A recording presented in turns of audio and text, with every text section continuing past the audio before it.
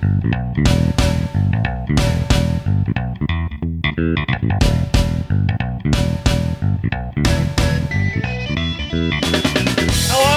and welcome to the Trupany Show. My name's James Trupany. This is my show, and today we are at New Japan Pro Wrestling. Not in Japan, we are at the LA Torch at the Los Angeles Memorial Coliseum. For those of you who are keeping score, that's where the WWE were going to try and run WrestleMania 7, the actual Coliseum, and then realised that they couldn't because no one wanted any tickets. But this is the building outside the Coliseum. And we're looking at NJPW Resurgence. And to join me is Mr. John Dinsdale of Steel Chair Wrestling Magazine. How are you, sir? I'm all right. It's the middle of the week, which feels really weird. Yes, we are discussing the idea of putting this out as a special or maybe just leaving it for Monday. But we've got a Noah show to do this week as well, so it might go out as a special. Also, we kind of like want to know what's popular.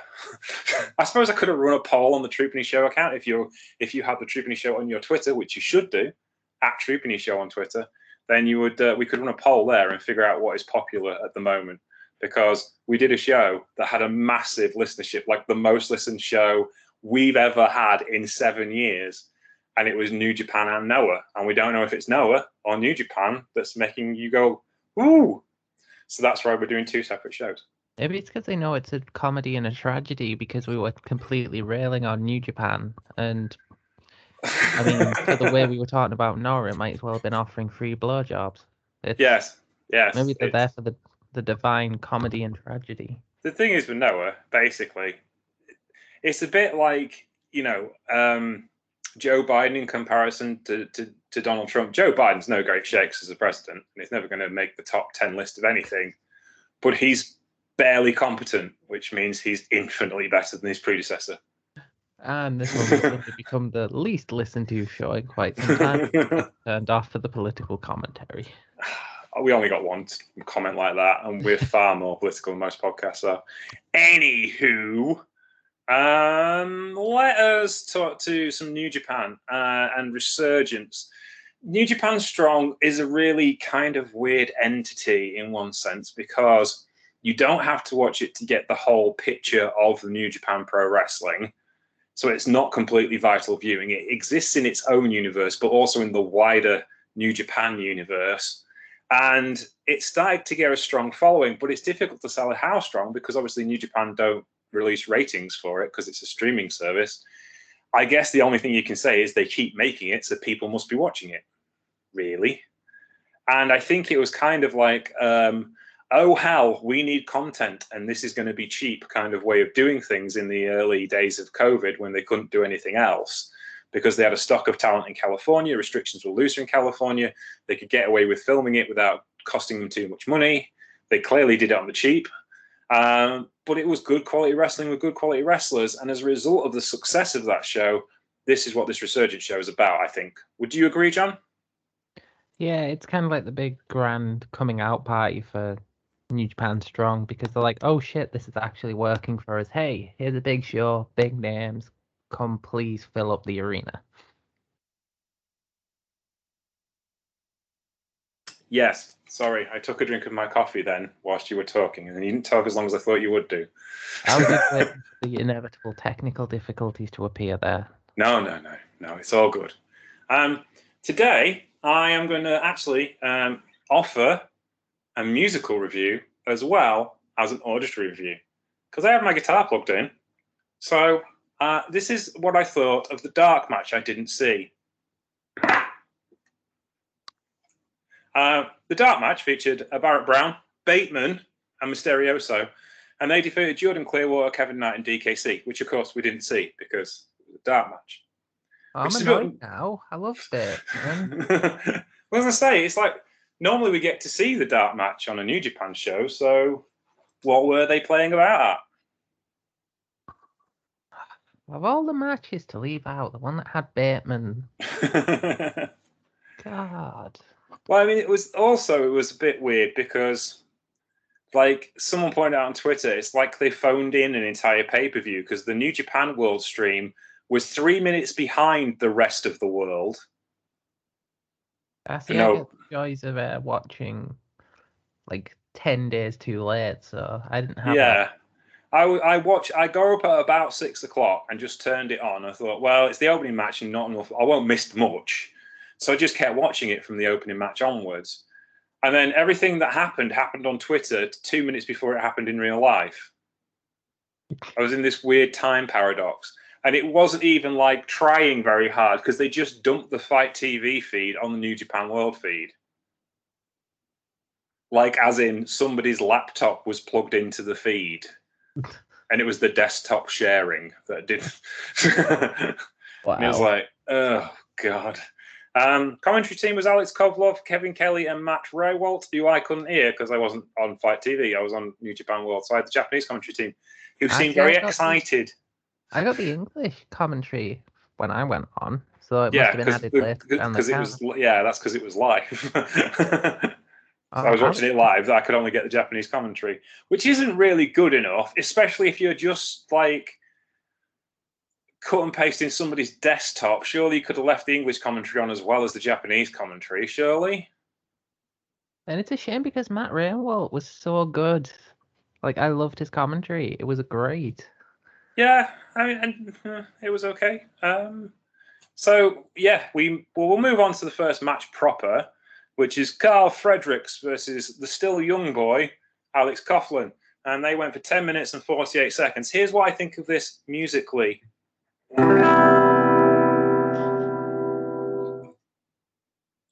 I like this match a lot. It was very basic and nuts and bolts because Carl Fredericks and Alex Coughlin are kind of very basic and nuts and bolts. And there's nothing wrong with that. And I thought it was a load of fun. But it was kind of a foregone conclusion because the young boy never wins. And there was a lot of young boyness about Alex Coughlin, which he's really good. I think he's potentially like one of the best things to come out of the LA dojo. Still don't quite understand what Carl Fredericks is trying to achieve. And haven't really. I mean, he won the big tournament when he beat Shota in the Young Lions Cup a couple of years ago, and I thought this is going to catapult him to the forefront. And then he graduated, and he has this semi-Native American gimmick, and as far as I can tell, hasn't done anything since. And I'm kind of stuck on him because I think he's really talented, but he's missing about 4 nuts and bolts to make the whole thing. I think it's a Toa Henry thing. Like, he clearly didn't find his calling until this year, and his calling is to be a badass. Carl Fredericks is not a badass currently. Even though he has all the tools to be a badass, there is a lack of badassery about him. John, your thoughts? This just reminds me of Coughlin's Bloodsport matches. They were just really impactful, very technical, and very just, as you said, kind of basic, but in the good way of basic. There's nothing wrong with either of them, I think, but Coughlin's got more upside for me. Because I don't know what Alex Coughlin is yet. I kind of know what Carl Fredericks is, and I don't like it. If that makes sense. Yeah. Seems a bit mean. I don't mean to be mean, but it is just like, do something, young man. Sort yourself out. Have a conversation with yourself. I don't really have anything to add on to that. I really like Coughlin. He's one of the most intense young lions I've ever had. Yes, he is he's like, Ren Narita levels of intense. Hey, speaking of whom, I wonder if they got on well when they first met when Ren Narita showed up in the LA dojo. Hi, I'm really intense and scream a lot. Oh, I do too. We should get on well. Either that or they just butted heads and stared at each other for 10 minutes. Like 2 bull mastiffs. I'm more intense. No, I'm more intense. No, I'm more intense. Shall we move on? Yeah, sure. Clark Connors, Ren Narita, and TJP defeated Fred Rosser, Rocky Romero, and Wheeler Yuta in 11 minutes and 19 seconds in a let's get everybody paid match. It was all right. Nothing particularly to write home about. Fred Rosser's what's his gimmick again? It's Mr. All Day Long or something. Sorry? No Days Off. Mr. No Days Off. I love his afro. I have to say, having a natural was the way to go for him. He's like the blackest human being I've ever seen in my life. I mean that as a complete compliment. It is like he has, like, distilled the African American experience into one body visual, and you can't argue with that, really, can you? No, what did the guitar think? Oh, the guitar. This one.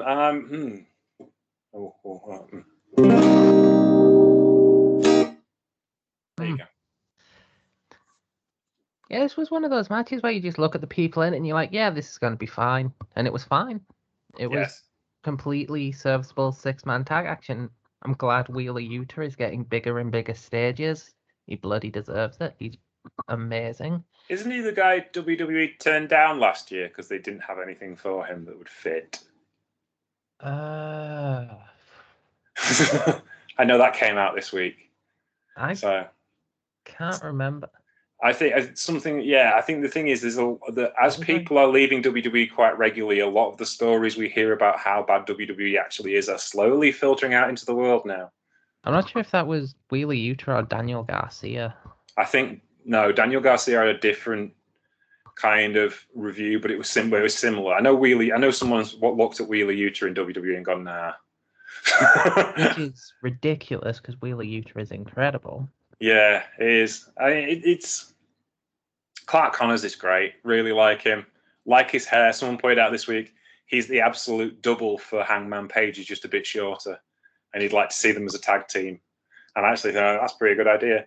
Ren Narita's, considering Connors' finisher is called the Trophy Kill, it's like, yeah, sure, we can both have cowboy gimmicks.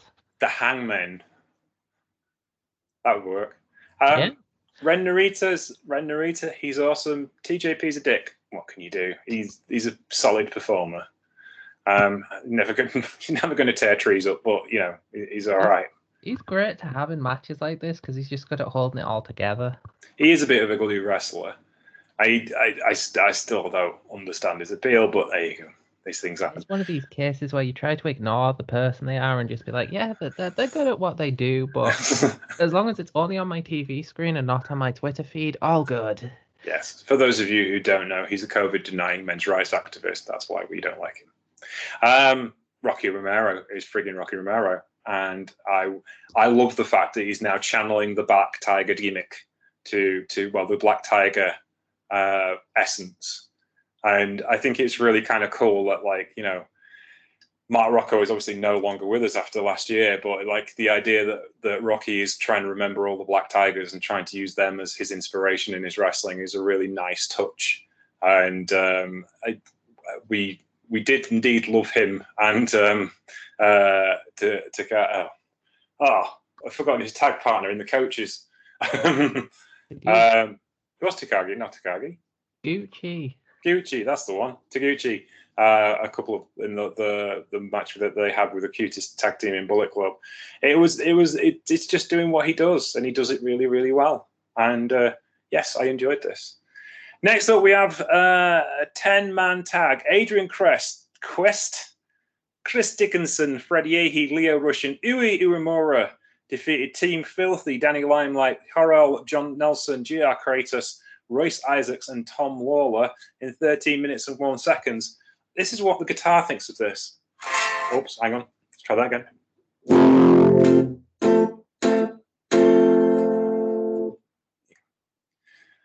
John, what did you think of this one? This was awesome. Genuinely, again, just the amount of talent in that ring sort of sells the match without you even needing to see it. It's like GR Kratos. I'm glad he's being introduced to the big screens. Someone I first saw in Bloodsport and is a monster. Chris Dickinson, again, worked his ass off, deserves every spotlight he gets. Nice to see Leo Rush in top form. Freddie Yehi, again, another person who deserves everything that he's getting. This is the thing with New Japan Strong. It's putting all these amazing talents on a bigger platform and just letting them go at it. Tom Lawler is the ultimate leader for any sort of company. He's done it with MLW, he's doing it with New Japan Strong, and he's like a Swiss Army knife of wrestling, and now he's leading another pack full of Swiss Army knives of wrestling who are going to kill everyone. I think sorry, it was Gary Caron. And I just love the fact that Yuya Uemura got the win in his first match over in the US, and it's like he cut the most adorable promo ever. But Uemura's just the guy for this because he's been banging heads with Minoru Suzuki for the last year. It is like, I can walk into this lion den of this entire faction that hates everything to do with New Japan Strong and go, yeah, I faced Minoru Suzuki. What you got? I literally stared death in the face and did it again every week for a year. And he beat the living hell out of me every week for a year. And, so it's just like, there's a lot of storytelling going on that carries over from New Japan, especially with the young guys going over and some of the older guys going over as well. And that's what I think I kind of like about this. It's making more cohesive sense of the product. It's making more cohesive sense of the product than the Japanese product is at the minute as well. Also, this is the thing. Like, matches like this are missing from the current New Japan formula because they're good at building you into the show. Like, there is a nice mix of story yet also inconsequential action, which you don't get these days with like the Japanese New Japan shows because obviously they can't run for as long and they can't have so many people there. So it's just sort of begin a match, then go, go, go, go, go, go, go, beat over the head with story, beat over the head with titles, beat over the head with this, that, and the other, and you sort of just like burn out before the show's even really gotten into another gear. I'm wondering if they'd have been better off not running into front of audiences and just staying like New Japan Strong has. Like when they came back and started doing their their shows with the New Japan Cup last year, the 2020 New Japan Cup, everyone said it was the best version of non-fan wrestling they'd ever seen. And then when the fans came back, the mojo went, if that makes sense. All of a sudden, things stopped making sense and the wrestling wasn't as good. I also feel like some of that is just like the desperation of trying to keep fans entertained and coming back. So you give them bigger matches with what are supposed to be bigger moments that fall flat. Yes, which is, the long-held belief that you can't hotshot a territory for an extended period of time. And if you look at the examples of hotshotting that you can think of over the last 30 or 40 years, for instance, ECW was a prime case of hotshotting. So was FMW to an extent. BJW is a company that doesn't hotshot stuff. It has patience and tells storylines and has big blow-off matches, which is the reason why it's a deathmatch company that's lasted 20 years when all of the other deathmatch companies went out of business or changed their format entirely. Like the IWA has been going for 20 years, but they do small-scale comedy matches once a month instead of big tournaments of death once a year and weekly shows. There's a thing about hotshotting that you just can't do it. For those of you who don't know what hotshotting means as a terminology, it means basically pouring all your big matches and your big angles instead of spacing them out over the space of, say, a year or 18 months, pulling as many of them out as you quickly as you can to garner interest and then steadily slowing the pace down. The trouble is, when you steadily slow the pace down, you might lose some customers. And I think that's basically what New Japan has perhaps gone through. It's an old school booking issue that's never not been there, has it? So, some would argue WWE hot-shotted things in the early 2000s, one of the reasons why there isn't as big an audience for wrestling as there used to be. But there we are. We are where we are. And yeah, I think you're probably onto something there, really.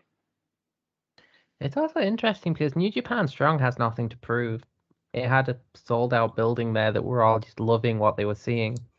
There was no real pressure. Yeah, and New Japan can't sell out Budokan, but Noah can.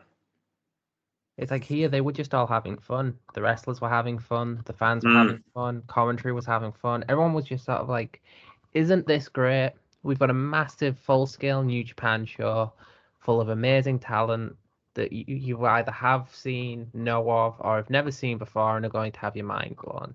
And that atmosphere leaks through. Yeah. No, I agree. I think that's good. We then had our first singles match of the evening. Juice Robinson defeated Hikuleo of Bullet Club in 9 minutes. Dead. In a perfectly serviceable matchup from both guys.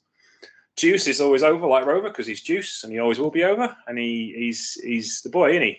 And Hikuleo is a greatly improved young man I watched his match with Lance Archer on AEW a few weeks ago, and he looks like a guy who can go, and he looks like a guy who can have a match. Now, this wasn't, Lou Thez versus Kyle Gotch or anything, but it was pretty good for what it was supposed to be. It got Juice over. It made Hikuleo look like a monster, but he's kind of a beatable monster. So, because what else can you do with him, really? He's one of those things, like, you can't, like, push him forever as a monster because he's not good enough yet. But equally, he's perfectly serviceable at doing what he does. What's your thoughts on this one, John? Yeah, it was another inconsequential match, but it was perfectly fine to watch.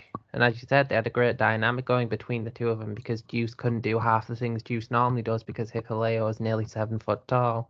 And it was, yeah, it just, again, told a nice little story in a concise time. And Hikuleo loses nothing, Juice Robinson gains a bit, and everyone's happy. Yes, that's it. Oh, I haven't done a sound effect for this, have I? The guitar thinks... Oh, hang on. There you go. I was waiting for like the last one where there's going to be like a wah-wah pedal and not so much distortion it's going to blow out the entire speaker system. Oh, no, I'm not. I haven't got... You'll hear it because the amp would make too much noise and won't be able to podcast. Okay, so we get to the first proper special singles match of the evening. Tomohiro Ishii defeated Moose in 16 minutes and 7 seconds. Moose making his New Japan debut. A lot of the New Japan faithful were happy about this because of obvious reasons. It's Moose. It was a Moose match. It was fine. I didn't think it was as good as a lot of people did. I know I didn't think it was good as you thought it was. It's really hard to have bad matches with Tomohiro Ishii, but it did look like Moose was a step behind for me all the way through this match. And that's the big thing about like the New Japan Impact crossover.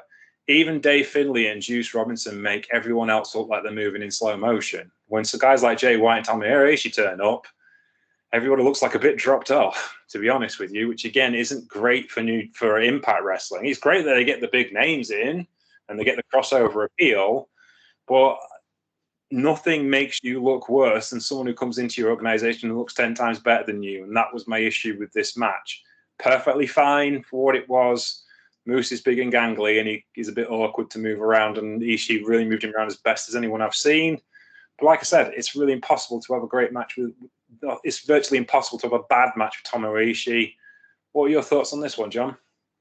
Again, I enjoyed it. I think Moose is great in big matches. Like, this is, again, just based on wrestling skill, not personality or anything like that. Yeah. He's good at what he does. He's an athletic big man, and he did athletic big man things. And Ishii made him look like $1 million and then kicked his ass. It's one of those matches that's hard to do wrong, really. You've got the guy that's a monster, the guy that's the underdog, and the underdog takes out the monster. Yeah. And I enjoyed it at the time because it's just, and again, it's an Ishii match, and it's been a while since I've been able to just watch an Ishii match. And yeah, to just watch him have an opponent who will hit him hard, get hit harder, and just, try and keep up with him. It's perfectly fun to watch. Okay. Here is the guitar thoughts on this.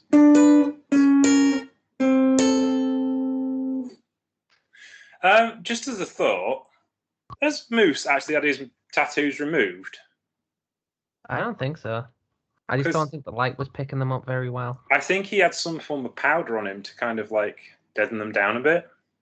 I wonder if it's because it's a Japanese program. Yeah. So that's, no, that can't be true because obviously Gallows and Anderson have like tattoos and stuff. So does Finlay and Royce Isaacs. Maybe and a few other people as well. It just didn't look... I know, just looked like he'd had some... I'm wondering if he's like being made up because some of the tattoos might be offensive to a certain audience. That's a possibility, I suppose. But I wouldn't have thought so. So it just seemed a bit strange. I didn't really notice. I'm not sure. Maybe it was the screen I was watching it on. Yeah, maybe there was some dust on the laptop. Well, my house is a building site at the moment. Anywho, Let's move on to a special tag team attraction where your former IWGP US Heavyweight Champion Jon Moxley challenged the Good Brothers to a match in the ongoing Elite versus Jon Moxley storyline. And he got to pick his own tag team partner. Now, for a long time, everyone wanted it to be Shota Umino. Unfortunately, Shota Umino is stuck in Rev Pro, which is an unfortunate chain of events. Commentary actually said that it was meant to be Shota Umino. Yeah, so it wasn't.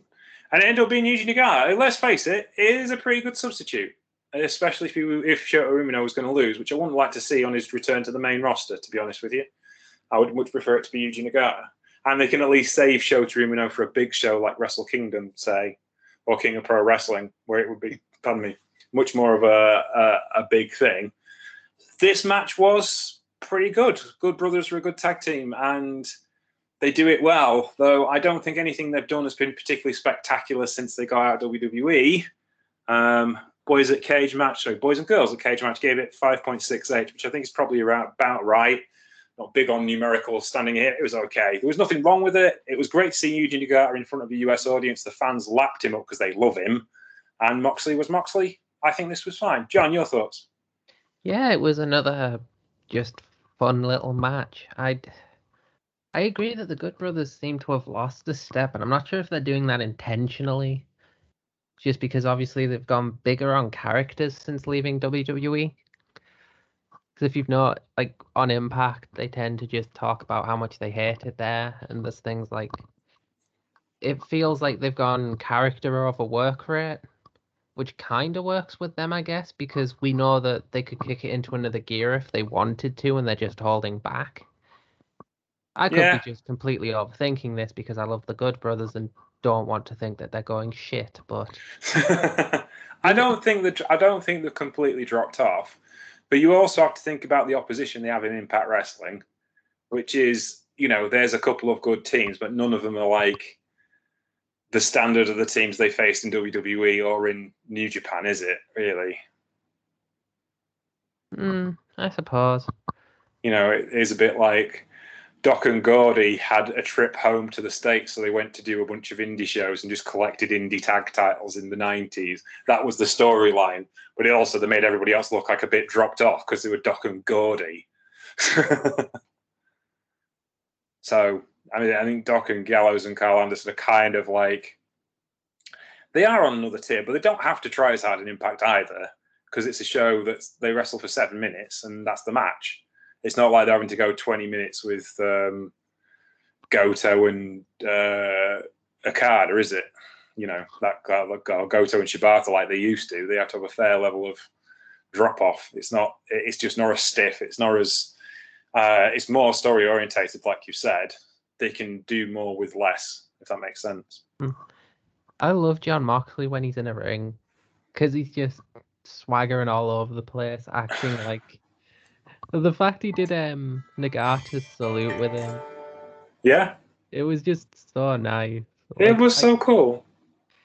You can tell he's just having a dream match right there because he's got to fight him and now he's got to team up with him, and it's just it's just people having fun. Well, that's it. I mean, I know that Moxley wants Hiroshi Tanahashi. He's talked about that for quite some time on AEW television, so that would be quite interesting, I think. So, especially considering what happened later in the card. But we'll talk about that at the end of the card. Oh, I need to give a musical salute to this match, don't I? So this is the musical salute to this one.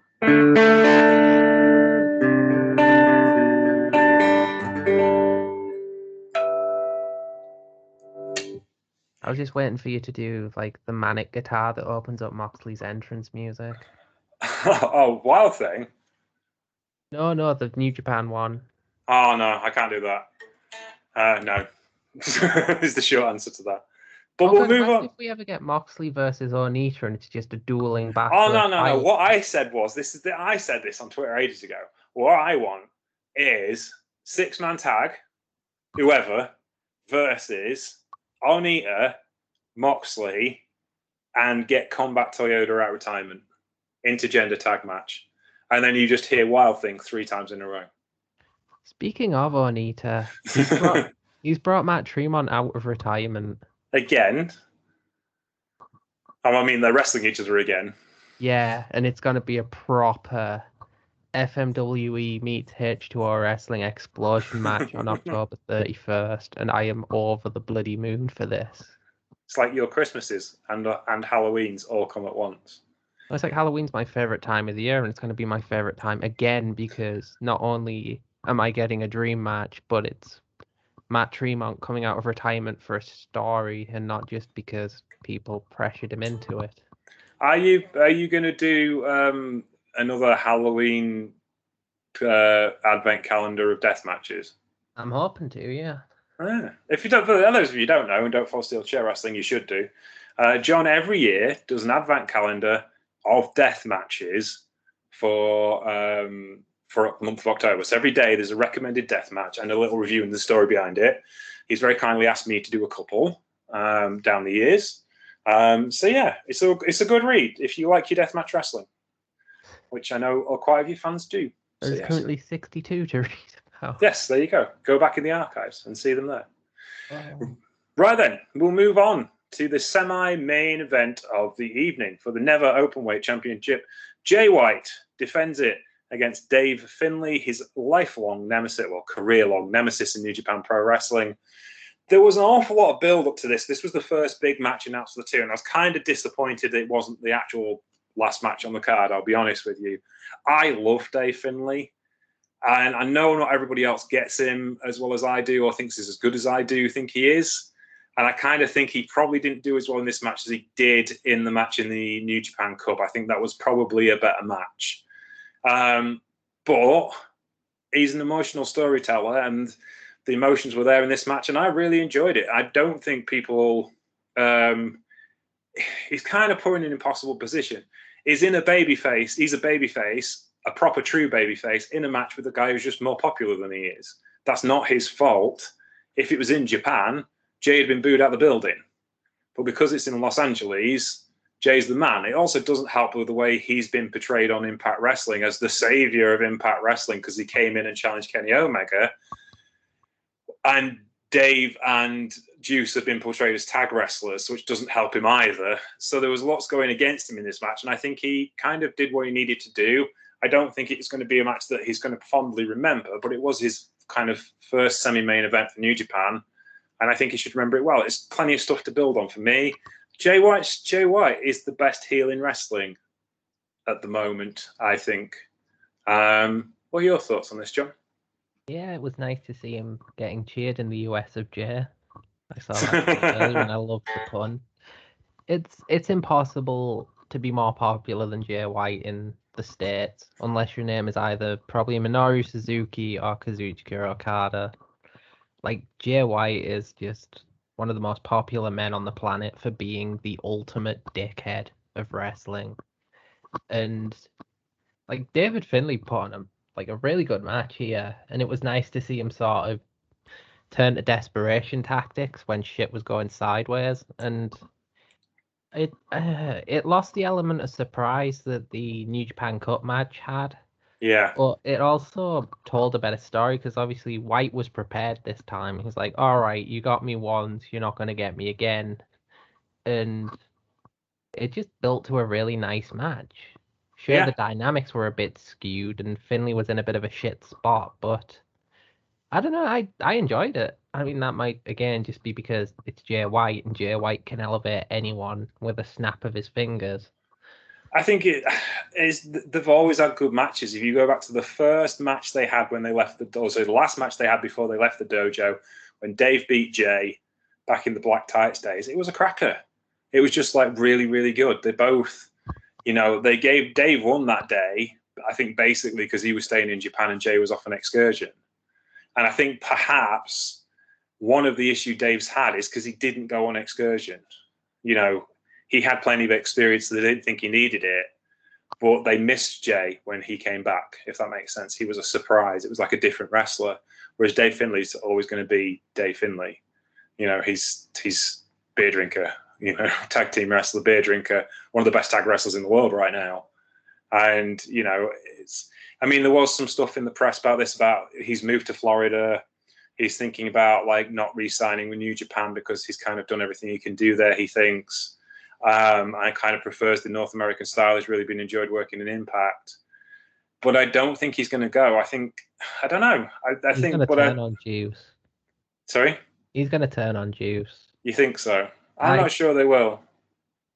Just based on what's left for him to do, I feel like the best way to open him up to new possibilities is to just have him like kick Juice away and try and become like a solo guy, but like a dick-headed solo guy.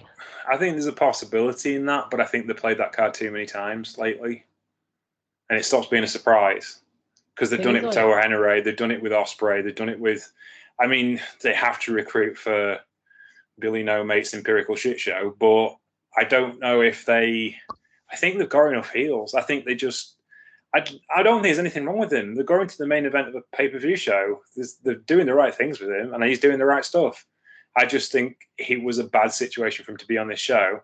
But equally, we've noticed that a lot of the Gaijins have used the wrestling press to put pressure into stories. For instance, Jay White mildly suggesting that he was in negotiations with WWE, and then that kind of like went, ooh, New Japan, ooh, that put a load of news outlets onto New Japan Pro Wrestling, and of course it wasn't going anywhere.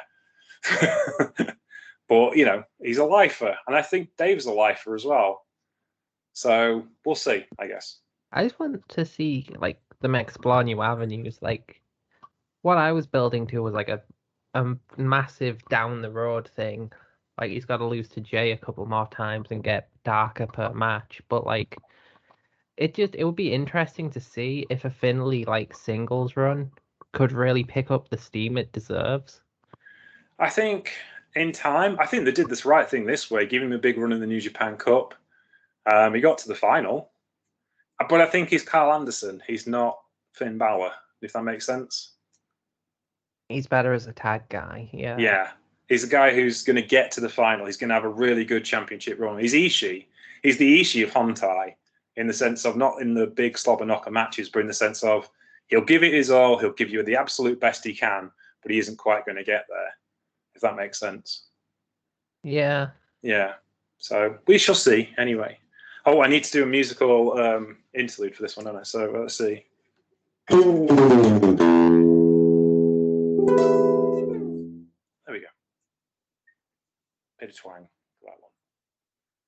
Let's see. Main event time of the final match of the evening. Hiroshi Tanahashi defeated Lance Archer to become the new IWGP United States Heavyweight Champion, making him the second person to win the New Japan Pro Wrestling Grand Slam after he lost the openweight title to Jay White, who was the first person to do the Grand Slam in New Japan Pro Wrestling. 19 minutes, 26 seconds of a thoroughly thrilling matchup. Probably wasn't Tanahashi's best title match ever, but it was a ton of fun. And Archer is on top form right now. I can see where AEW puts so much faith in him and is announced to wrestle his old boss, Minoru Suzuki, at the next Los Angeles pay-per-view in a couple of weeks' time. Your thoughts on this one, sir? This is how you do a main event title match. Like, it was 20 minutes. It was non-stop. Non-stop action. It was damn fun to watch. The crowd bloody loved it. Both guys looked like stars. There was no 10-minute long bloody rest hold sections so people could get their breath back. It was just awesome. I mean, I'm slightly annoyed with the result. It makes sense, but I was hoping like Archer would get a longer run, just because obviously he's a US champion in the US, and he could have obviously done more matches with it on AEW. I get why they put it on Tanahashi, and I think it's nice to have him chasing Jay still in the longest overarching story New Japan will probably ever have. Yeah. I think, well, if Jay's staying in North America, they need a secondary title in Japan. So I think it makes more sense for Tanahashi to have the belt than Archer. I can understand what you're saying with Archer, but he's still an AEW guy. They can't control him the way they control Tanahashi. So I think Archer makes the perfect transitional champion so that Tanahashi doesn't have to beat Moxley and you get that down the line, because Archer's a former champion who's had big matches with Moxley before. He understands him and understands how to beat him. And it doesn't really hurt Moxley. And you've kind of protected everyone and got the belt on somebody who can be back in Japan next week and have main events 7 nights a week, and it'll be fine. It's him back in a safe pair of hands. Not that Archer wasn't, but Tanahashi's a safer pair of hands, if that makes sense. Yeah, I'm a massive Archer fan. Oh, I am too. I think he's ace. However, I think Hiroshi Tanahashi is always going to be the guy. So, whilst you've got him, use him. Oh, definitely. If you ever needed someone to build the belt back up, then after it's been missing from screens for several months because Moxley was stuck in the US, then there's no better person than Tanahashi. Yeah. So the musical interlude, excuse me a second, I'm going to have to do this. Drum rolls, everyone.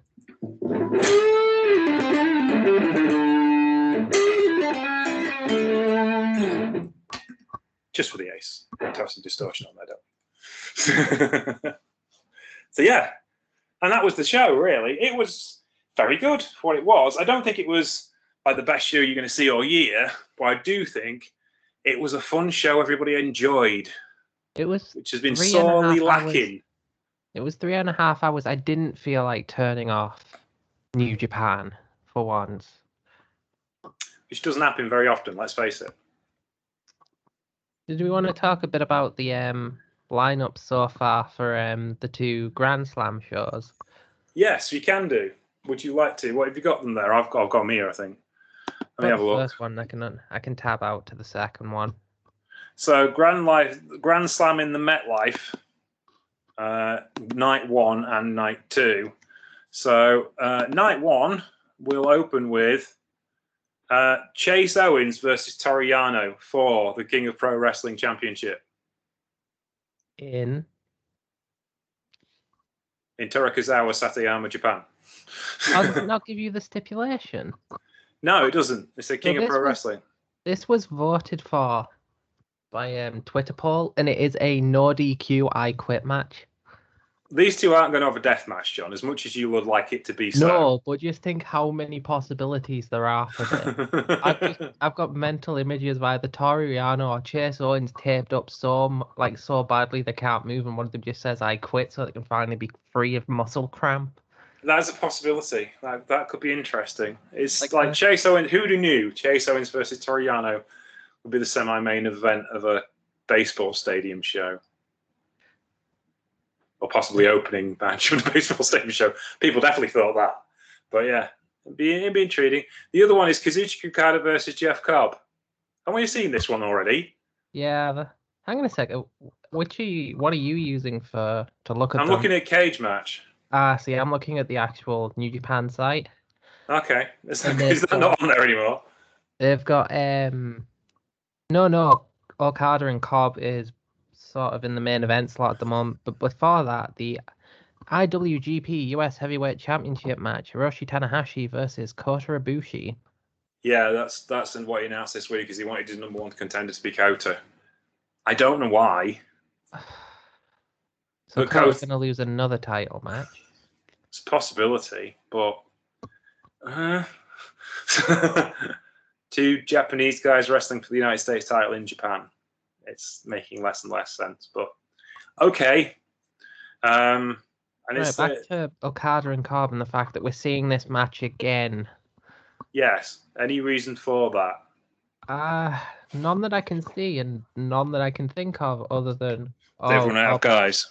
Cobb's angry he lost to Okada. He wants another shot. And this is probably just going to be some vehicle so that Will Ospreay can appear and just twat Okada in the back of the head. And no, Ospreay's booked in the States till the end of the G1. He's got dates in the UK, he's got dates in the States, but he hasn't got dates in Japan. Okay. Look, this isn't a story device. No, he's got some Rev Pro stuff to do, and he's got some New Japan Strong stuff to do, but no, he's not going to be available for the G1 this year, so he won't be at this either. So, unless I'm saying that, but obviously, I've got 3 matches for night 2 as well. Yeah, I've got 3 as well. Right, good. Cage match is on the same page this time.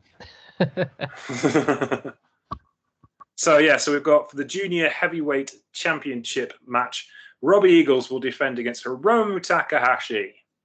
Basically, Takahashi's getting the belt again. It would be the obvious thing to do, because then you build up to Desperado versus Takahashi at a bigger show like Kings of Pro Wrestling, because that's the obvious moneymaker. And you haven't had Best of Super Juniors, which I'm guessing they're going to run concurrently with Tag League like they did last year, which if they do that, that means that you can run Desperado to finally get the win of Best of Super Juniors and then challenge Takahashi at Wrestle Kingdom, which is the big money match they've got in that division, because they haven't really got an awful lot else going on in that division at the moment. This isn't a knock on Eagles, by the way. It's just, this is New Japan, and they can't seem to separate Takahashi from that title for very long.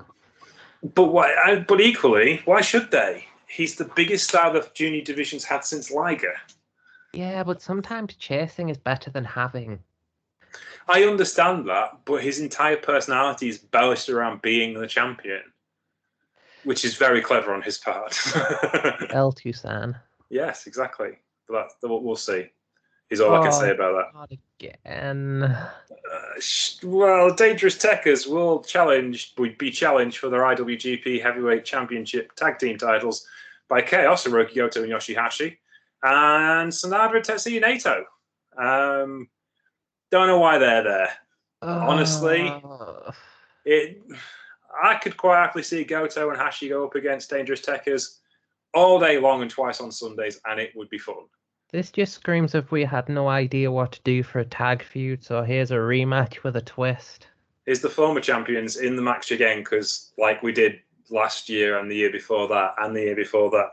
And it reminded me of the year that like War Machine, Killer Elite Squad and GOD had a three-way tag feud for months, what seemed like eons.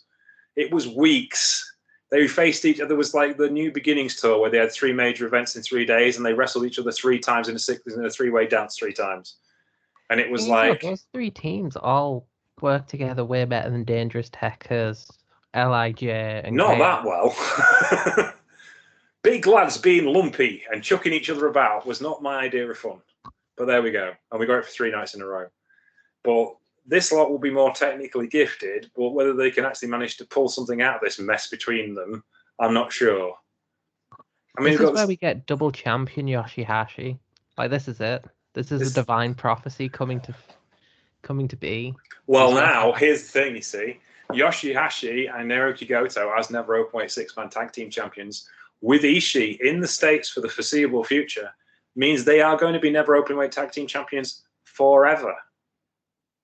Me and Sir Lariato were discussing it this week, and we finalised the plan that in the end, Yoshihashi just has to, Goto and Ishii retire with the belts, and then Yoshihashi just has to defend them by himself and call his mates up every time there's a championship match and persuade them out of retirement to come and defend the titles. And then in the end, by the end of Yoshihashi's retirement, he comes to ring with a Zimmer frame, leans it up against ringside, and then just defends the belts by himself and beats everybody in 3 minutes. So yes, you could have double champion Yoshihashi by the end of that particular evening, and that is something everybody wants. I used to make jokes about being the leader of the Yoshihashi fan club, and now everyone likes him. It's just because he's lovely. And to be fair to you, Marcus and Christy were much bigger fans of Yoshihashi for a long, long, long time. And then the main event, which is going to put everyone to sleep. Oh, good God. Shingo Takagi versus Evil. Really? Do we have to? Oh, get well soon, Takagi. Oh, there is something... Bushi. Yeah, that's true. Takagi is currently inflicted with COVID, so hopefully he's better soon. It hasn't really affected him that much, or else we might have to have a new champion. Who else? We're going to stick in with Evil to make it work. And this is not, by the way, none of us blame Evil for this issue. It is nothing to do with Evil. It is plenty to do with the fact that his character has not yet to find a centre or anything reasonable to do. So he's kind of stuck with him as he is. And the fact that we're going to have to see 40 minutes of these two slowly doing stuff. Lumbering each other for 40 minutes. One thing we forgot on the the US resurgence card was to talk about William Ospreay, who came back to cut a 12-minute promo and bore the pants off of people. Oh, see, I just didn't watch that. I saw his smug gurning face and just skipped. Oh, yeah, so I went and made a cup of coffee and came back when it was over. He picked a fight with Clark Connors and TJP. Why, in God's name, is your former champion masquerading as the real world champion, picking a fight with a New Japan Strong non-entity like TJP? Does strike me as somewhat below him, but here we are. That's what we do. It's probably because they know the US isn't going to be quite as tolerable of him as Japan was. Not quite, but it's intriguing because it's like I'm running through my Twitter feed on Sunday morning as I'm watching it, and I'm going, oh God, here we go. And it's an interesting split because Alan Forel, who used to write at FSM with me, big name wrestling writer and commentator, has his own podcast as well. It's very good. He actually asked, what is the reaction to Ospreay? Because he said, as far as I could tell, it was just somebody shouting for 12 minutes. And I don't understand what he's talking about. Yeah, and he's English. And this is something I pointed out on Sunday as well. Is like that a lot of people thought that promo was the best promo they'd heard all year. A lot of other people thought it was the verbal equivalent of horse manure and wished that he wasn't anywhere near a wrestling ring anymore. The circles of hell was mentioned, I think. So, there is no like one way or the other with him. People either love him and think he's the greatest thing since Ric Flair, or they despise him with all the hatred in their dark hearts. And that's it. There is no in between. I mean, obviously, I'm on the hating with all the hatred in my dark heart side of the fence. But yeah, it's intriguing because there's like, I read people going, this promo is great. And it's like, I heard bits of it and I'm going like, no, it's not. It's really not. It doesn't do anything. It doesn't get anybody over. It's just somebody shouting in Essex for 12 minutes. And I could go to Colchester and stand outside a pub on a Friday night and have the same thing happen to me. And I'd get as much coherent story out of it as I did then. I used to love Ospreay. When he first came like onto the scene, he was doing new things, he was innovating styles, and he was putting on electric matches. The problem with that is he became formulaic. All his matches have to be about all his spots. He doesn't do anything new anymore. And if he does, it's usually just a play on something he used to do anyway. Throw in all the recent bullshit that we're all wishing would either improve or go away, and it's just like nobody really wants to see him anymore unless they're a diehard fan of him. Like people who used to be fans are put off by the fact that he either refuses to do anything, he's stagnated, or he's showing no signs of maturity and is instead reveling in this maniacal Bond villain that nobody likes. Or yeah, it's like, as much as I don't want to hate Ospreay, I find myself hating him because he's stagnated. He became a champion and did nothing with it. He became a heavyweight and did nothing with it. It's like I've seen recently with a few old friends of mine, like they're talking about the sort of 2018 Best of Super Juniors, where Shingo came into it, became this monster, and lost to a self-absorbed Ospreay. And it's like that's the moment people started to hate him because they realized nobody else is ever going to get around with Ospreay there. Yeah, which you could arguably say the same thing happened in Progress. And this is before we get to the other stuff, which is the other reason why people hate him. But actually there is good reason to dislike him as a character and good reason to dislike him as a person within the context of New Japan Pro Wrestling. Before you get to the lack of maturity, the rape apology stuff, the lack of rape apologies, or rape apologist stuff that he hasn't apologized for, the accusations about other things, trying to crowdsource a car for his mum, all the things that make him an unlikable person in real life are on top of this character, which is completely unlikable and has no redeeming qualities whatsoever. It's not like you can look and say, "Oh yes, this person really benefited from that feud with Osprey," No. because you can't anymore. Like the last time you could say that was when him and Ricochet propelled each other to the moon by pissing off Jim Cornette with some of the best looking flippy shit you'd saw that year. What's happened since then? But even then, in continuing levels of horror story, they tried to rework the magic involving Bea Priestley and Tessa Blanchard, the two people who were involved with at the time, for ever diminishing returns, because Bea Priestley and Tessa Blanchard aren't the kind of people that can have that kind of match, and showed a basic core misunderstanding of the talents of their respective partners. So it's like, well, you can't be that good at understanding wrestling then, can you? There's just so much wrong with like Will Ospreay that, like, if you like him, good on you. You can find something to like in that. And as much as I want to tear you down for that, I can't. I'd love to, but I'm quite happy to. If you like him, you should reevaluate. I try to be as live and let live as possible, unless it comes to bloody anti-vax stuff, in which case I'll tear you apart. You wish you'd been jabbed by a needle, but it's just he's one of those people that will be defended to the death by the people that like him, and I just don't have the energy for that. No, I understand what you mean. I mean, this is it. Isn't a lot of people I respect are just like, oh, this is amazing. I'm like, no, it's really not.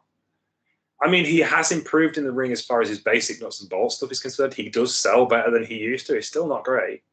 There are still gaping holes that all those big spots cover up. Like, when you watch him, like, I used to use the phrase best bout machine, but Kenny Omega is a good example. There's no slack. He sells really well. He does all the big spots really well. He tells a story really well. All his moves are crisp. That's why he's called the best bout machine. He can tell a story in 20 minutes that really has you hooked. So can Okada. So can Ishii. So can Naito. Even Evil, when he's on one and he's got a character that works, he can produce a match that you are engrossed in. Despite, even like you watch old matches of Honma, who's not a particularly nice person, but you can get lost in those matches because you're involved in what he's doing. But with Ospreay, there is always this undercurrent of something's not quite there. I still don't get lost in the match, and I can't get over all of the stuff that just gets in the way of enjoying Ospreay. Does that make sense? Mm-hmm. It's just like, can't even like manage to do a hand sign that doesn't look like he's a member of the Proud Boys. And it's like, you are so tone deaf and you just don't listen and you don't learn. And that's why you get so much stick. And it's not heat. It's just people are just tired of you. And that's the problem. I think people are just tired. I'd love to turn around and say, like, oh yeah, give it a few years and we'll be talking about him like we talk about Taichi now, but I just don't think he's going to grasp that level of self-awareness. No, he isn't. He's nearly 30. He's not a boy anymore. He's a main event wrestler for the second biggest wrestling company on earth. Well, at the minute, fourth biggest wrestling company on earth. But you know what I mean? It is just like, it's just, you kind of wish he'd gone to a dojo, so all of this stuff would not have happened. Dave Finlay doesn't do this. Jay White doesn't do this. And they're only a couple of years younger than him. Juice, I'm not being funny, but someone like Juice Robinson with his private personality is the reason why he doesn't have a Twitter account.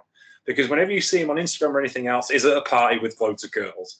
There is an ample opportunity for Juice Robinson's life to go sideways in 10 seconds flat. But he has the common sense and the maturity to not do it in public or make his voice known in public that way. Does that make sense? Mm-hmm. And whereas Ospreay has lived his life out loud when no one was listening. And there's the problem. Anywho. Well, New Japan Strong, good. New Japan Resurgence, good. potentially good matches coming from Wrestle Grand Slam. Maybe. I'm especially looking forward to seeing what creative shit Yano and Chase come up with. Yeah, I think that pretty much covers it, really. We'll be looking at... Yeah, we're going to be positive. We'll be looking at Noah next time, and that'll be even more positive.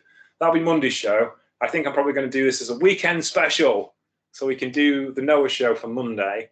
This weekend is Peter Pan from DDT Wrestling, and we're coming up on our 7th anniversary of the show and our 250th show on SoundCloud, so I may have a special guest to come back to talk wrestling for that show. In the meantime, my name's James Trupany. You've been listening to The Trupany Show. I'd like to thank my guest today, Mr. John Dinsdale of Steel Chair Wrestling Magazine. Where can we find you on the internet, sir? You can find me at Twitter profile John Deathman. That is the gateway to hell that will give you access to my opinions, my tweets, my reviews, my writings, and obviously, yeah, check out Steel Chair or WrestlingSC.com to fully embrace the weird writing I do, where there's death matches, Chaka Pro, DDT stuff, and yeah, anything I really feel like writing about. Emi Sakura back on AEW this week. That will improve things no end. I'm not like all this stuff talk about Punk coming back to wrestling. Don't care. Emi Sakura's back on AEW. All is right with the world. He made a return on the Dark taping they were doing yesterday, so she should be on the show next week, I think. There you go. Based on how they tape things. Making the AEW roster 10% better. Good job on Jamie Hayter getting a job with AEW as well. That was really, really cool. And Masha Slamovich having a match on AEW too. I hope she gets a full-time job as well, because she's absolutely awesome and follows me on Twitter and is a very lovely person. Slamovich should be everywhere. Every chance I get to write about her on an indie show is a good time. Yeah, she is top value for money as far as professional wrestling. I hate to do this because you shouldn't, but if there was a female Tomohiro Ishii, she'd be it. Fireplug wrestler. She is capable of elevating anyone, taking monstrous amounts of abuse and then making people pay for it. There you go. Right. Anywho, you can find me at Sheriff Lone Star on Twitter. You can find the show Trupany Show on Twitter, and you can find us on Facebook, The Trupany Show, and on Patreon, where you can keep The Trupany Show free forever for everyone. We'll be back on Monday. We'll be looking at Noah from their show from last week.